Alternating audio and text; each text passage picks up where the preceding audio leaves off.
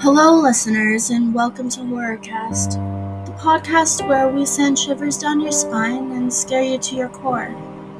This is our Undiscovered series, where we share stories from our listener submissions that will make you check your closet and under your bed. So grab your popcorn and fasten your seatbelts.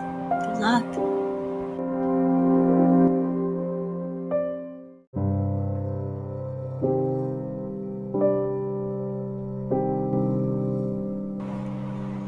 In this episode, we have 2 stories written by listeners just like you. If you would like to find out how to submit your own story, stick around to the end of the episode.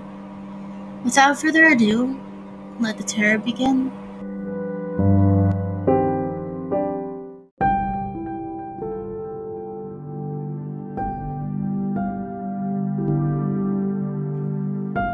The first story we have for you today is titled The Slave's Dance, written by Joshua Sadler.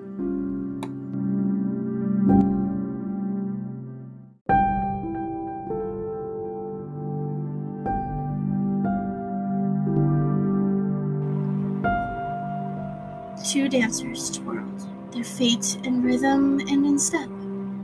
Only dancers could hear the tune, and only those who heard it being played could understand the beautiful terror. Step by step, twirl by twirl, both man and woman fought bitterly for control. The man's suit was torn and tattered, lined with great stains of sweat. His hair, which was once held in place, stuck out at odd angles as the gel slowly gave way to sweat and strain. Even as he held the woman in his arms, she tore at him, ripping off great strips of fabric. As time went on, the suit's ruin became assured. Still, he held on to her as they spun around. The woman first appeared as beautiful, then in the next breath terrible. At any one second, she could be all-consuming or hardly noticeable. She composed the song as they danced, both whispering and shouting the lines, but never once singing them. The song sounded ancient and new, archaic and popular. The song repeated itself, and yet the man swore each line was fresh and new. Each twirl, each spin, the woman both tore at what he wore and dressed him as she wished. Slowly, the man, who once had looked noble, looked no more than a beggar in his ballroom. The worse he looked, the more powerful the woman became. Soon, the man's condition worsened. No longer was he fighting near as much as he was leaning on her. The music's tempo only increased, and soon the man was gasping for breath. Never once did the woman consider stopping, but resolved to go faster. In the failing light of the ballroom, she appeared not so much human as monster, wrapping herself in the fleeing life of her partner. The music swelled so terribly that the walls began to shake. The floor ruptured and splintered, and the windows shattered. The man's wife stared, not at the walls or at the splintered glass, but at his face. She called out to him, but he did not answer. The music was soundless to her, but deafening to him. There was a terrific crack, and the roof began to fall. The wife gave one last glance before she ran. The man had fainted in the woman's arms, but still, she made him dance till the ceiling fell on them.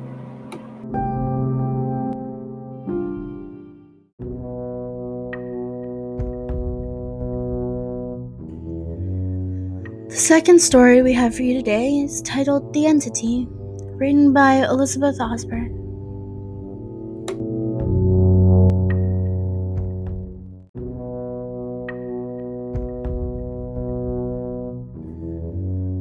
My name is Lisa Braun. I know this might sound crazy, but I swear this wasn't in my head despite what most people say.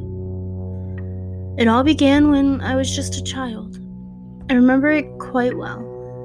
It was late one night, the moon was shining through the window, and I heard a storm brewing in the distance. I woke up from a dead sleep to the sound of thunder from the storm looming in the distance.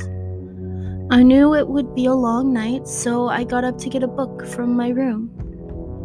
My family and I frequently would camp out in our living room, since we didn't care much for proper camping.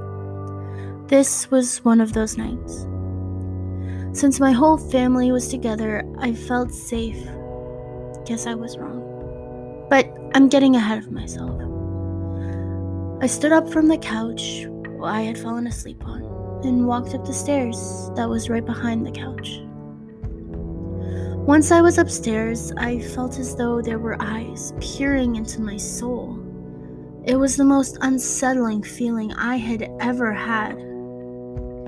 I felt the hairs on the back of my neck stand on end. I felt my mouth dry up, and I felt shivers scurry down my spine. I hurried to my room, my heart beating in my head and my stomach in my throat. I slammed the door shut behind me, hoping that the sound didn't wake my family below. In the confines of my small room, which I shared with my two sisters, I felt a slight relief. I found my book that had fallen beneath my bed and headed for the door. I stopped before opening the door, remembering that feeling I felt in the hall. I stood with a hand grasping the door handle tightly. I somehow mustered up the courage to hurry down the stairs and plant myself safely in the living room with the rest of my family.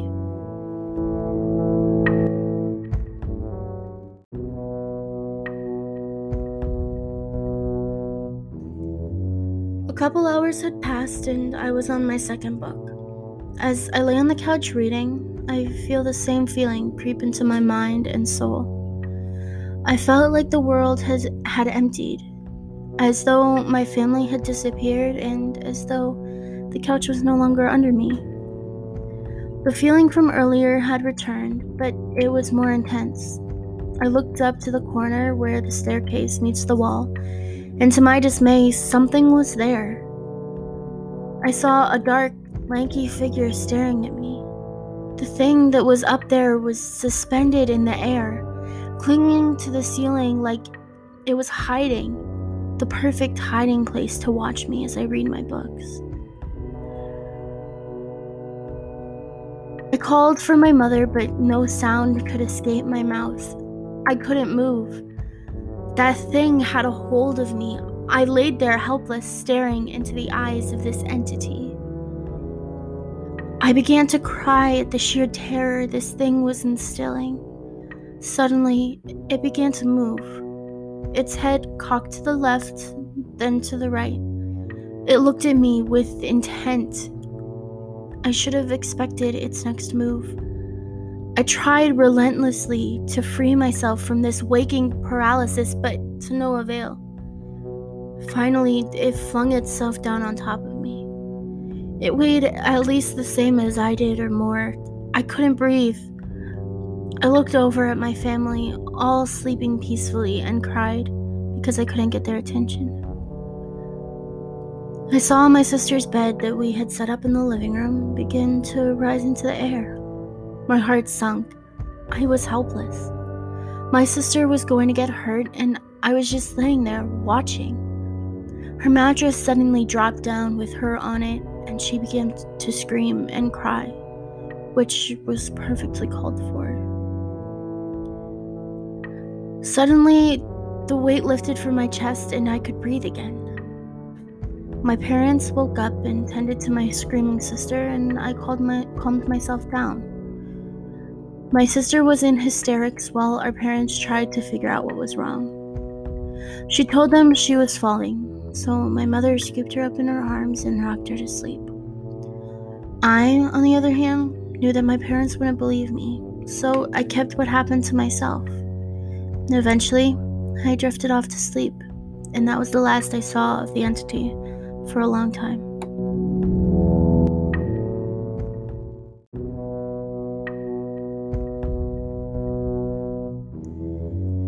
10 years later, my mother decided it was best for everyone if we moved back to the area she grew up in. We found a house in a small community about 30 miles from the city. The first few weeks in the new house were quiet. I had thought we left our creepy house behind, but my relief was soon met with terror. On the second day of the third week in our new house, it wasn't so quiet.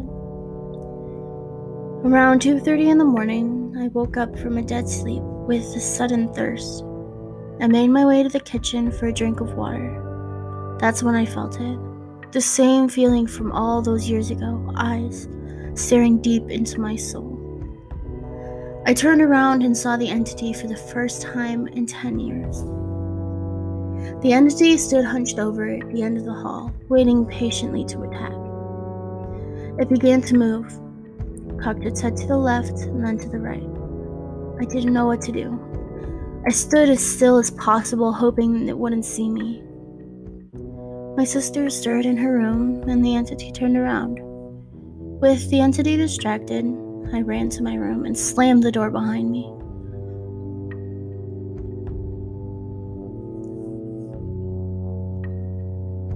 It walked up to my door and waited for me to come out again. I saw the shadow under my door and stared at it until the sun began to rise. I was so tired the whole day from staying awake all night long, I thought it'd be easy to sleep that night, since I didn't sleep the night before. I fell asleep with ease, but was woken up from a loud noise by my door. I saw the shadow again. I shut my eyes as tight as I could and hid under my covers. I held my breath, hoping it didn't know I was here. After what seemed like an eternity, the entity went away and I drifted off to a nightmare-filled sleep. The nightly visits continued, and I prayed that it would just leave me alone. It's been 5 years since we moved here. I still live in the same house. My sister tells me she sees the entity now, hanging in the corner of her room over the door. The nightly visits stopped for a bit, but I still hear the voices.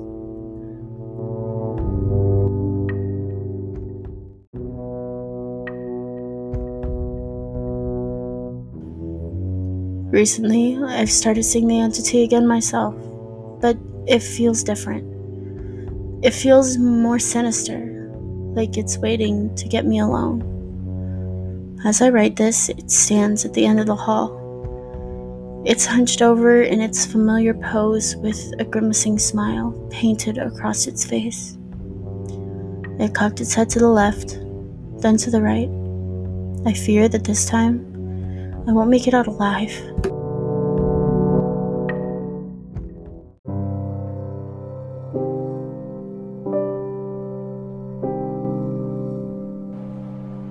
Thank you all so much for listening. I hope you enjoyed these terrifying stories. If you have a story you would like me to read on this podcast, you can email it to me at horrorcast2021@gmail.com for review to be read in this podcast. If you did enjoy this podcast, I'd like you to consider following us on Facebook. Simply type Horrorcast in the search bar and you'll find us. Please share this podcast with your friends. You can find us here or anywhere else you get your podcasts. Thank you for listening. Come back next time for more horrifying adventures. Good night.